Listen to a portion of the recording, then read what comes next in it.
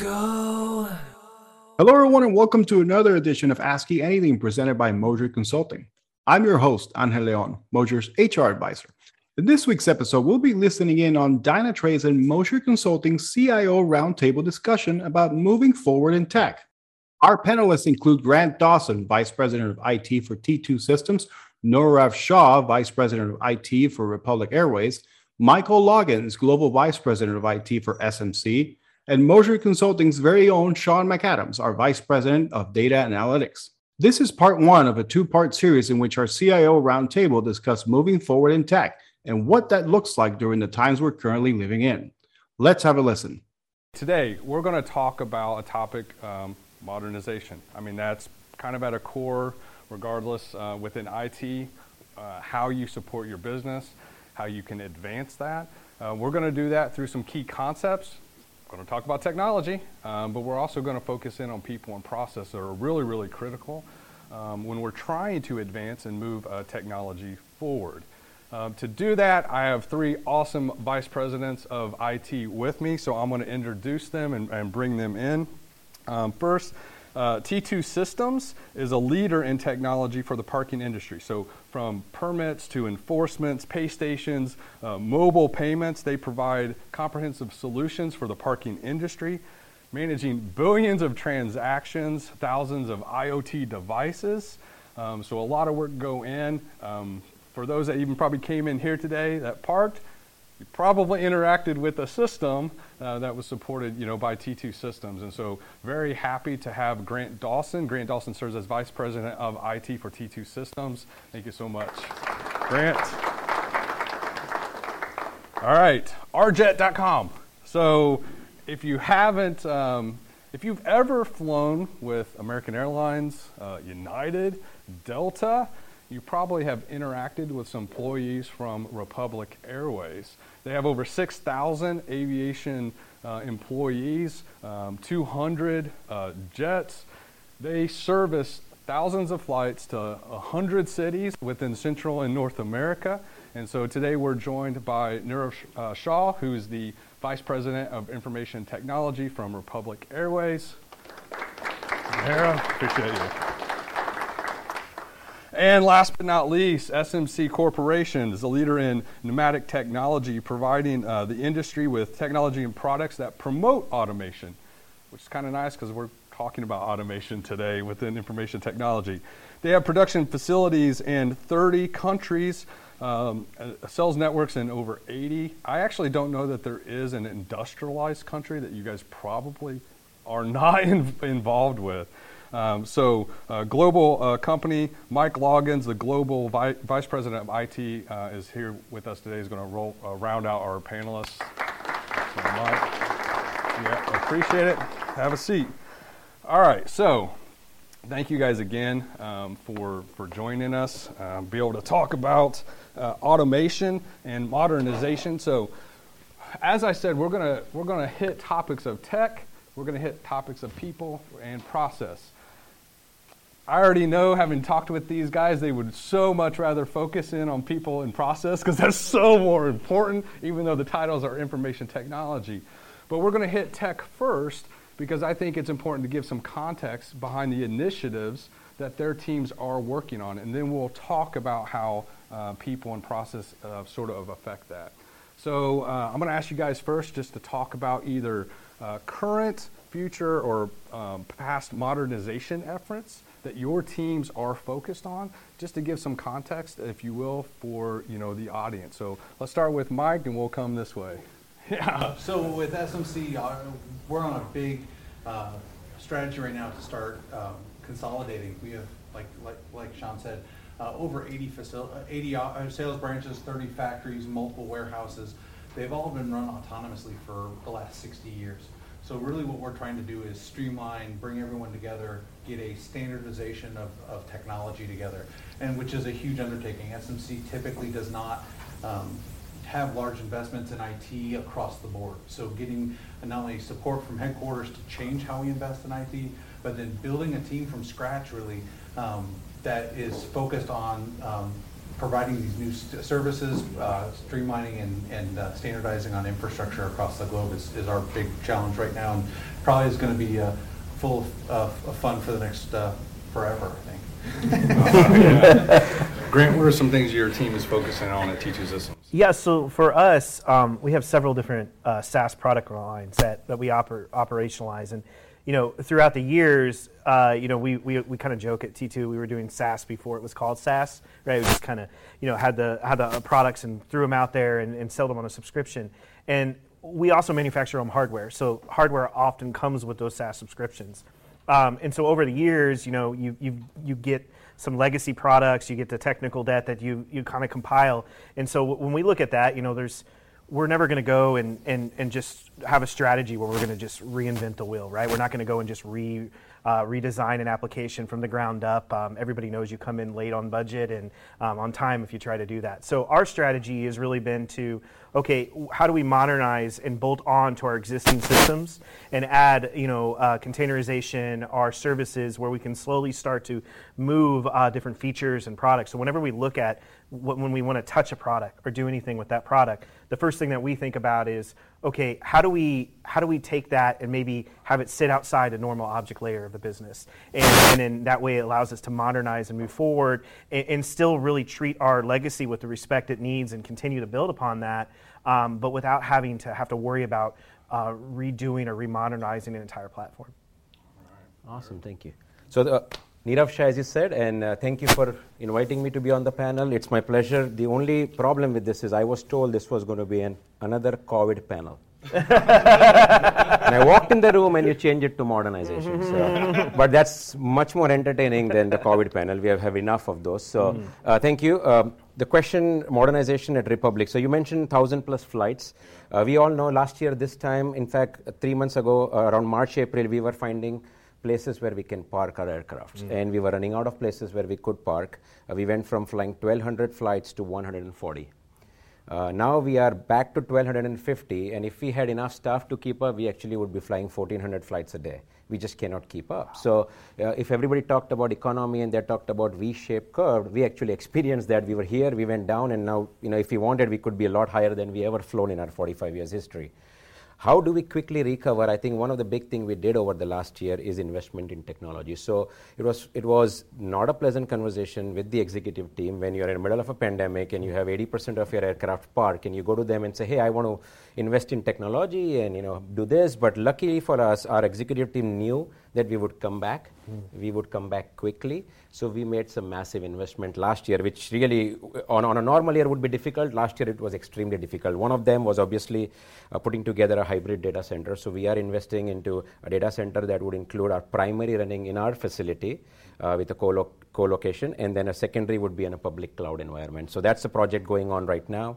We are building many applications that are on our pilots and our flight attendants devices, EFBs, electronic flight book. So that would be either iPad or an iPhone. And the reason for that is we want them to be efficient. All of us have experience where we are at the gate and there is a 5 minutes delay, or inside the plane and there is 3 minutes delay or 7 minutes delay, and that 3 minutes appear to be 30 minutes for all of us. So for us, on-time departure is absolutely critical. In fact, we are measured based on that. We go to 99.9% efficiencies just for on-time departure. And for that to happen, a lot of things have to come together. And for that to happen, all of those things to come together, there has to be automation. So there is heavy investment in automation. We have actually built around 50+ bots from using RPA technology that have, over the course of last year, saved us around $1.5 million already. So there will be further investment in programs like those. Let me do a follow-up question on that. What specific types of processes were you guys focused on automating so that you could enhance sort of that goal of getting things out of the gate when they needed to be out? Yeah, and we can sit here on the panel and discuss a lot about modernization and talk about cool things. Yeah. But I believe all of us, and many of us in this room, we all have legacy technology that we have to deal with, right? Yeah. So a lot of time, the bots that we have built is also dealing with those legacy technology that doesn't even have API. So we go all the way from API level integration to screen scraping from the legacy systems we have. We work, as you mentioned, with American, United, Delta. I'll give you one small example. So if at all we have a pilot or a captain who has timed out because he's flown enough for the day and now he cannot fly, and a weather-related event happened. He's timed out. He cannot take the plane. Well, we do have to take him back to his home or at the base, and that in our industry it's called deadhead booking. So he's going to fly through one of our partners on an empty seat, sometime inside the cockpit. Well, we have to go into all the three systems and find that empty seat in the cockpit available from a Miami to India, whatever it is, right? We do that through a bot now. So it used to be a human intervention. Now we go through a system, we identify using the app, they can say, okay, I cannot fly anymore. We find the connection, we either find in one of the partner, they already get their itinerary, they get the notification, the captain or the pilot of the plane knows that there is going to be a deadhead from a Republic Airways flying on the cockpit. So that is that's an example of an automation. That saved a lot of time for us and our partners. Awesome. And I know Grant, you talked about SaaS services, so I'm imagining you're also in a position where you have to manage these separate hybrid architectures and strategies, and how has that kind of impacted you over the past few years with the emergence of cloud and how T2? Sure, yeah, so we're hybrid as well, right? Our on-prem data centers are connected into public clouds, but I think what's interesting for me is when I look at where our automation strategy has been, we are doing much more automation on our legacy products than we are on the modern, because a lot of times the modern products have, and the cloud products have that hooks already in there. So, to your point, we're going back and we're building, the tools to automate. Previously, I joke with my team, I say, we need to basically have the robots take over our jobs. That's our goal, right? And so, one of the things that we do when I look at, our architecture, one of our products has thousands of Oracle databases behind it, literally thousands of instances of Oracle. And so that's not something that you can have manual interaction with on a day in and day out basis and be successful. But at the same time, operationally, we have to keep the lights on. And so when I go back to my team, one of the things we have to look at, and we say, we have to slow down to speed up. And so our strategy is, if we create, if we can do automation in a month, and it means that we're going to have our close ratio on tickets go down, but the end result is going to be that we're going to free up an FTE of time, over the next year. Those are decisions that you have to make, right? Because you have to keep moving at the speed of business. And so, in some cases, we've had to create operational pain to move forward with that automation, and then also basically steer the business and go, there's value in this, we're doing this for a reason, and here's where we're going to come out. If you do that, you better be careful, because you better be right. And we've done that a couple times and have been successful in that. So it's really, for us, it's looking at areas where we can just go in and slow down, speed up, and make those improvements and automate tasks. And then we're at the point now where it's kind of it's a neat place to be, where we're looking around, we're going, okay, what next? Because once you catch that bug, it's like a drug. You just want to automate everything, right? Yep. Automate all the things, right? I have a post on LinkedIn right now. I'm trying to hire someone, and it's like, I need someone who can automate all the things, right? That's what I want. And so that's kind of been our strategy. If I can interject what Grant said, I think automation is garbage in, garbage out. So it's very important that we focus on the process and not automate everything.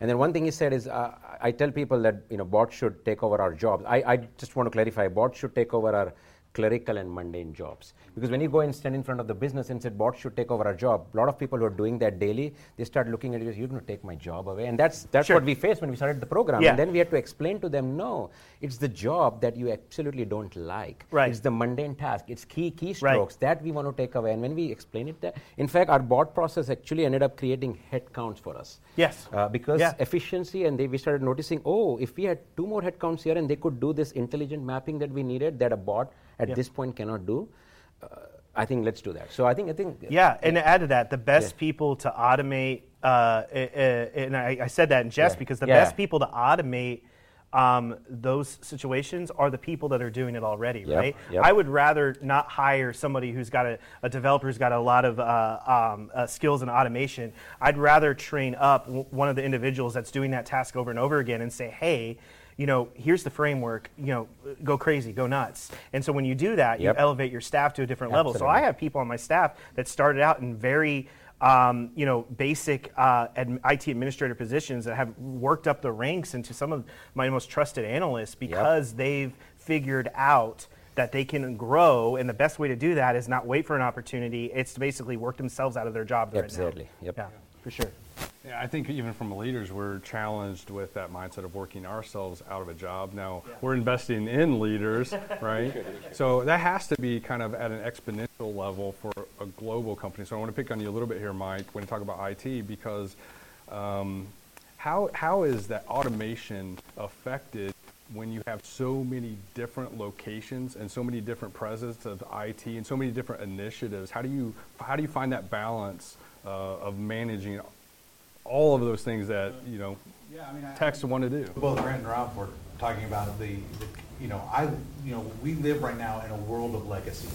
I mean, all these different SMC companies, that's all they are, legacy. So for us, from an automation, it's almost impossible for us to try to do something at the macro level. Any kind of automation has to be at a micro level for what we're trying to do. Where we're trying, and where we can't do it at the macro level is because we're consolidating into multiple data centers and smaller footprints, so then we can automate in those silos of compute.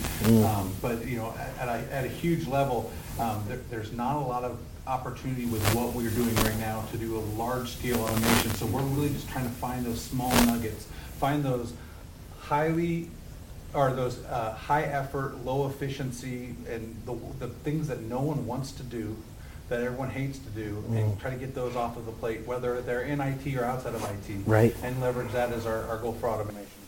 Awesome. And when you think about like trying to find those things and trying to see things, kind of throw a little ball here towards Dynatrace and sponsorship. One of the things they talk about is obviously observability, right? How important or what role has being able to look at the IT resources across your organizations and using tools that allow you to see things? How has that played an effect on automation or modernization? And it's just an open question for anyone on the panel. I can take because I have an easy answer to that. I would love to explore that.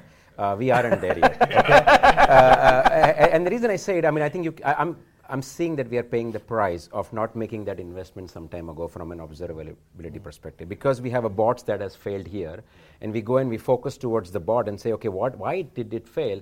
Basically, the real reason is somewhere else. And having that single pane in glass and say where exactly it's going on, that's something that we are not. We do monitoring. That's one aspect of it. That's a very small aspect of what needs to be done. So we aren't there yet, and I'm here to learn. Apparently, it looks like I'll be spending time with Dynatrace at the drinks today. Same with Nirav. We haven't gotten there yet. And really, the frustrating thing is that means anytime something happens, anytime, it's a reaction. Right? Yeah. So we don't get an opportunity then to prepare. We don't get an opportunity to make better decisions. We're just trying to restore services as fast as possible. So that ability to do observability really changes the game and allows us to figure out how to better respond to something, how to keep it from happening potentially, but then figuring out the right things to automate. So when something happens, the alert is more of, hey, this happened, fixed, rather than, oh, crap, everything is down. And now everyone swarms to go figure out what needs to be done. Yeah, and I hear it over and over again, right? We talk about like legacy, and somewhere legacy got a bad word, and I kind of challenge it. Is it really legacy if everybody has it, right? Yeah. I mean, so I remember sitting in rooms, right, exactly, vintage, right? I remember sitting in rooms and everybody said, you just need to get to containers. Well, why? Because that's the future. All right. So then we get on Docker and they're like, you're on Docker? You should be on Kubernetes. It's like, so for us, like we joke, like when we look at observability, one of the things that we say is like, when I look across, our stack, obviously uptime is what we live and die on, right? And when we're a SaaS product. So that's important to us. We have to know what's happening in all those different places.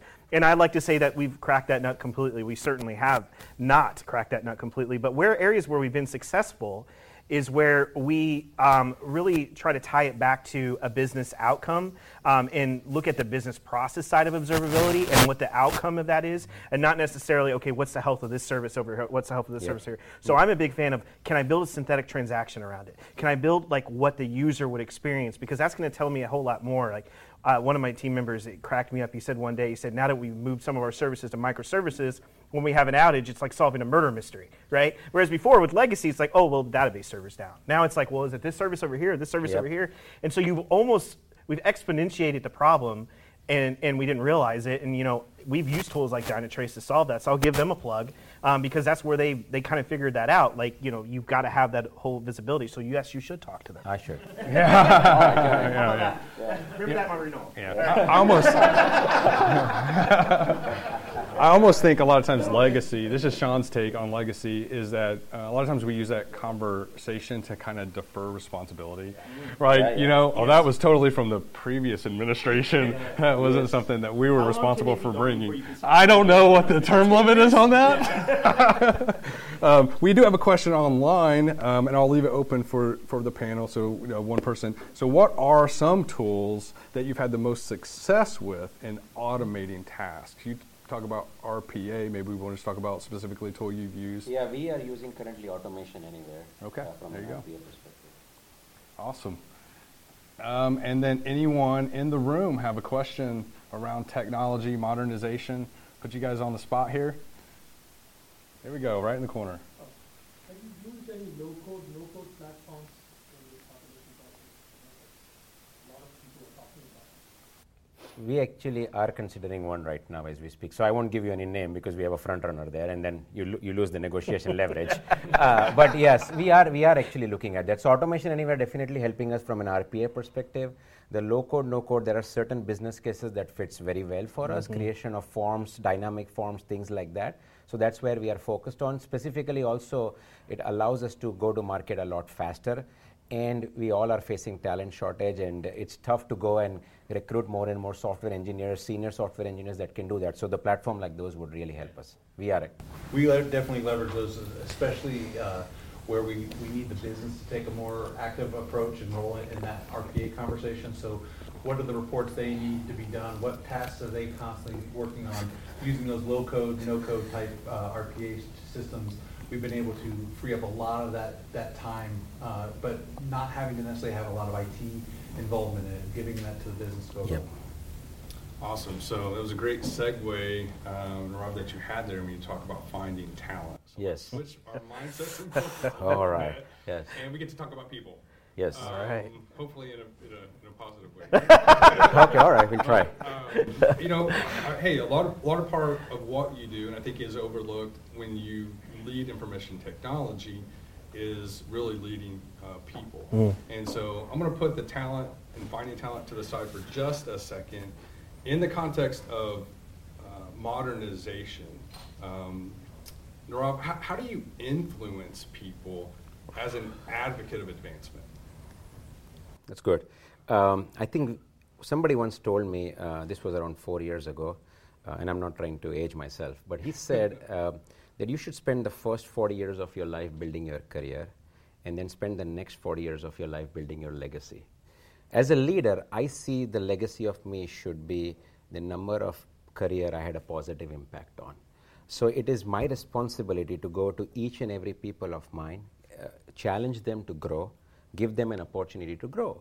In today's world, in today's highly competitive world, when you give them an opportunity to grow and they do grow, they're going to leave. And that is the right thing to do. Because you can advance them to a certain level, and if they have the skills to get beyond that, you should be their number one cheerleader.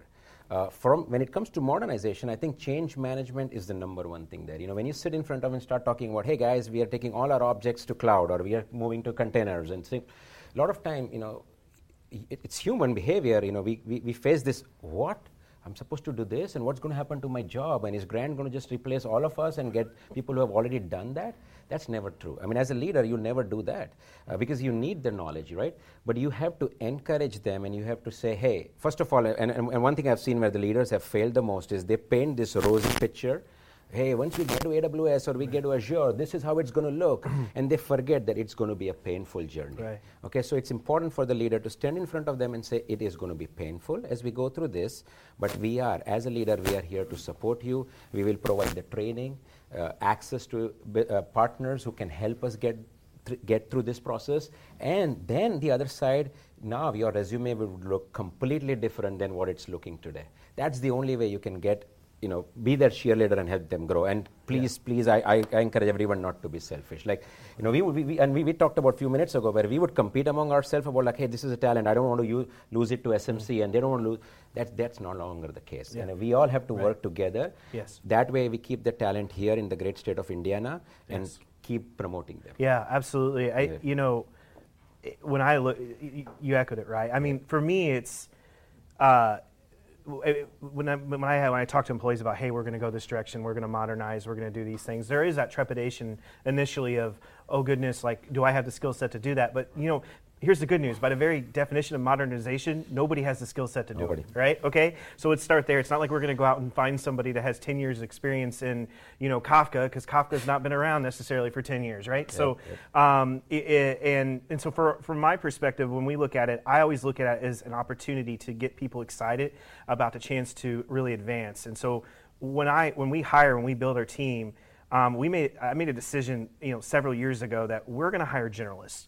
Even though I may really, really need somebody that can specialize in this tool set, the reality is that 6 months later, I will not need someone who specializes in that tool set. That's just the reality of our jobs. So when you hire generalists and you encourage them to kind of branch out across the tech stack, they get excited, and and all of a sudden something clicks. And then basically you create an environment of learning consistently. Yep. And when you do that, like, that's the best thing they can do. So if I'm looking at a legacy, I want someone to say, hey, when I worked in Grant's organization, I felt like I always had an opportunity to add value to the business and learn something new, and I never was shoehorned or pigeonholed into this particular task or this particular group. And so that's what's important for me. Yeah, no, I was going to say, I kind of feel like as where I sit in the organization, my job is my people. We obviously have it focused around technology, and we're expected to make good decisions to help add value to the company with technology, but it's about the people that are in our organization. And much like both of them said, I need the people who want to grow, and I want people to get better. I want people to have the marketable skills that one day may get them out of SMC. There is no better feeling than having somebody that worked with you, that you train, that you help grow, be somewhere else, and then and be successful there. I have a lot of pride when that happens. Because I think that's a leader.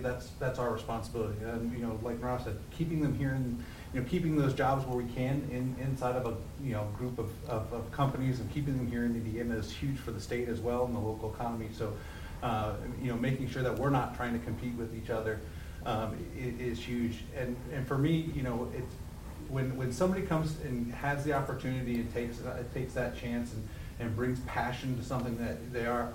My goal is to get out of the way. Find a way to let them go run with their passion, and support that and let them go. So we have some people who are finding themselves. So they may peak into certain types of jobs off and on for several years, then they find it. We have some people who know what they want to do, and we help get them to that place. But definitely don't want to pigeonhole anyone. Definitely want to make sure that the employees, the people who are doing the work, are the ones really guiding how I support their career, and not me just dictating here what everything goes. So. Knowing that the journey in IT modernization may be a little difficult, right? May be challenging at times. How do you keep the stoke level high? When you're investing in people, like, how do you keep them excited about the things and the initiatives that you're wanting the company to invest in? I think making sure everyone understands the vision at the end of the day is huge. Yes. They need to understand where we're going. And then making sure we're very deliberate about celebrating successes. It's real, it is messy doing what we're trying to do. I mean, there's no easy way to modernize. There's no easy way to operate IT anymore. So, as we're modernizing, which is going to be messy, it's going to be dirty, it's, everyone needs to be able to embrace the suck. And to be able to do that, you need to be able to celebrate those wins. You need to be able to make sure everyone understands the good things that are happening, the work that people are having, so then there's a drive to want to continue better. It's also really important to, celebrate the failures. Where have we tried something and not done well? What did we learn, and how did that affect us, and see that as a win down the road? I think that's the biggest thing, is they need to feel. I think that the goal is to help them feel like they're a part of something that's bigger than what they are, and that they want to be a part of. Yeah, absolutely. I mean, when I look at it, I want everybody on my team, regardless of where they are in the organization, to be able to articulate, if they get on the elevator to CEO, what they're doing and why it adds value to the business and what the end business outcome is of that. Because if they can't do that, then I'm not doing my job, right? I don't subscribe to the notion that people just want to come in and do their job and only care about their own little window, nor do I want those people on my team, right? I want people that see the bigger picture, and so it's kind of our job to set that and that vision. And absolutely, I love everybody talks about celebrating your wins, but the other thing is you need to make your wins small and achievable, and you need to have iterative goals, right? Yep. A lot of times we start out with this magnum opus idea as leaders, and we have this vision, and if we don't get there, then we ourselves aren't programmed to celebrate even the small steps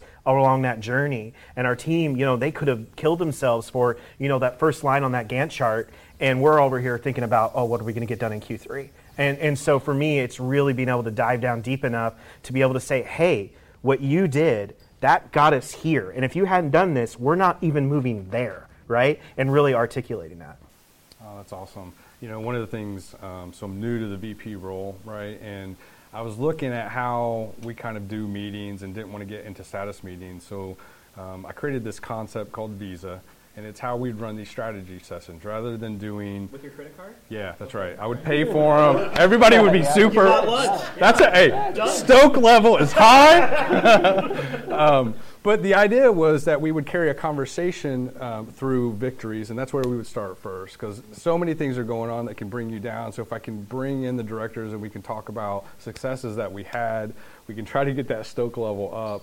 And then, we're going to go into I, which is issues, solutions, and then actions. Jury's out on the success of that yet because I'm just doing it, but I have seen at least the first part of those conversations, everybody looking back on, this was a success, whether it was small or big, and it's been beneficial. I did come across, though, a video about 10 years ago, Mike, where you were able to give props to IT. Wait, he was like, wait a minute. You said you had something on me. Yeah. You're full of it. No, yeah. And you were able to lay down some pretty cool rhymes and rap. It was sick beats. Yeah, it was really.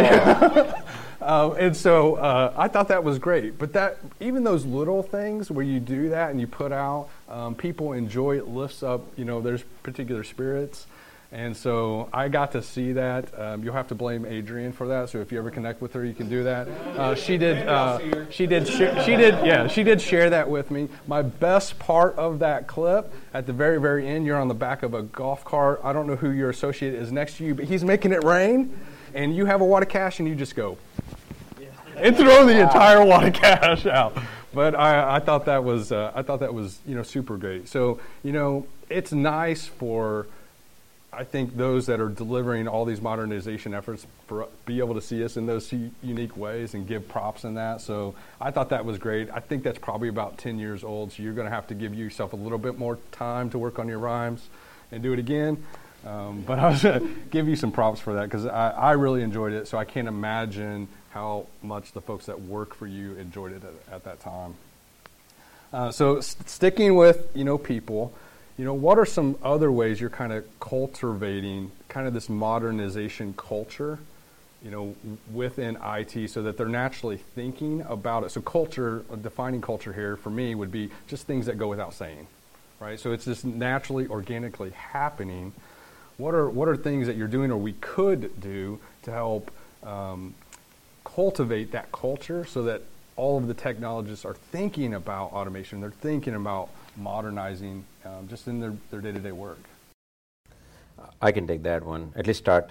I think number one, you have to, and I think Mike said this, you have to celebrate failure. But what I'm trying to say is you have to take the fear of failure away.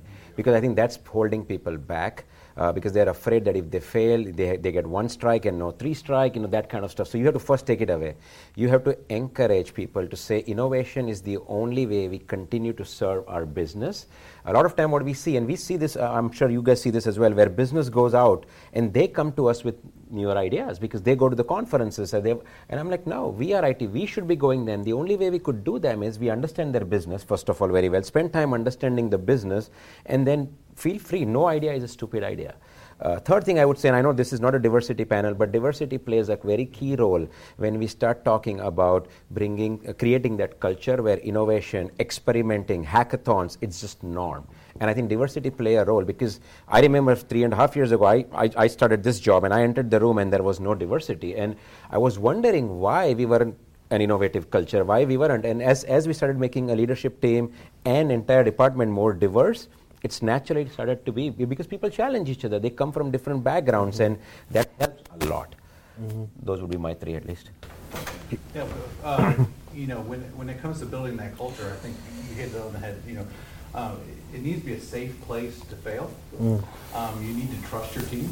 So that's a huge, and as a team grows, as a team tries things, there's going to be conflict.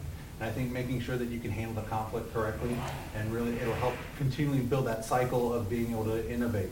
Also at SMC, along the lines of what Nirav was talking about, understanding the business, we've been for the last, we had to take a break because of COVID, but we had about every quarter or so we had what's called an open space event, which is a great opportunity to allow people from IT, from anywhere in the business, anyone in the company is allowed to join. And we're allowed to talk about topics that affect the business, that affect IT. We get people outside of IT chiming in on IT conversations, so we get a different perspective. We get to understand and learn what they're trying to do and why it's important to them. And it brings a lot of different understanding there. So then we walk out of that with experiments, with knowledge, with understanding, with compassion and empathy for what pain sometimes we cause. Yep. And the same, the empathy and compassion on the pain they can sometimes cause us. So it really changes the whole culture of the company to a certain degree, to start not just worrying about innovation from an IT standpoint, but then innovating as a company as a whole, but knowing that we have a part to play in that. Yeah, and I'll just add one thing, because these are great comments. I echo all of it. But the other thing is I think as leaders, we have to be vulnerable. And the best conversations I've ever had, it's important that when you're in the room, that you are not the smartest person in the room. And so when I'm on the call with my directs, I'm just absolutely humbled when I'm in the room with them, because these are just really smart people. And the best outcomes that we've ever had, whether we're in adversity or we're dealing with an issue or an incident, whatever it might be, is when I've just made the comment, I have no idea. Does anybody have any crazy ideas? Because if you always have an answer and your approach is a Socratic method of getting everybody to feel your vision, then you're never going to grow as a leader either. And so when you open yourself up to humble, and like when we were going through, I know this isn't a COVID panel, but when we had people spread out all over and things were kind of in disarray, that affects the team. And so, rather than, kind of just being able to say, oh, I've got all the answers. We're all remote now. We can't fly in and see each other. All that's gone, and we've got to maintain our data centers. What are we going to do? Rather than have a meeting where we just went, hey, guys, this is our path forward, go. I got on a call and said, all right, anybody got any crazy ideas? Because this is going to be a wild year. And out of that came one of our biggest team building years. And, I'm blessed to say that we kept everybody on the team through all of that.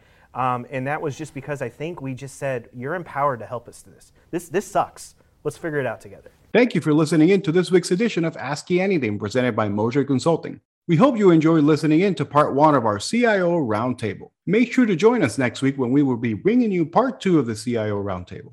Remember, if you have an idea or a topic you'd like for us to explore, please reach out to us through our social media channels. In the meantime, please remember to give us a rating and subscribe to our feed wherever you get your podcasts. Until then, so long, everybody.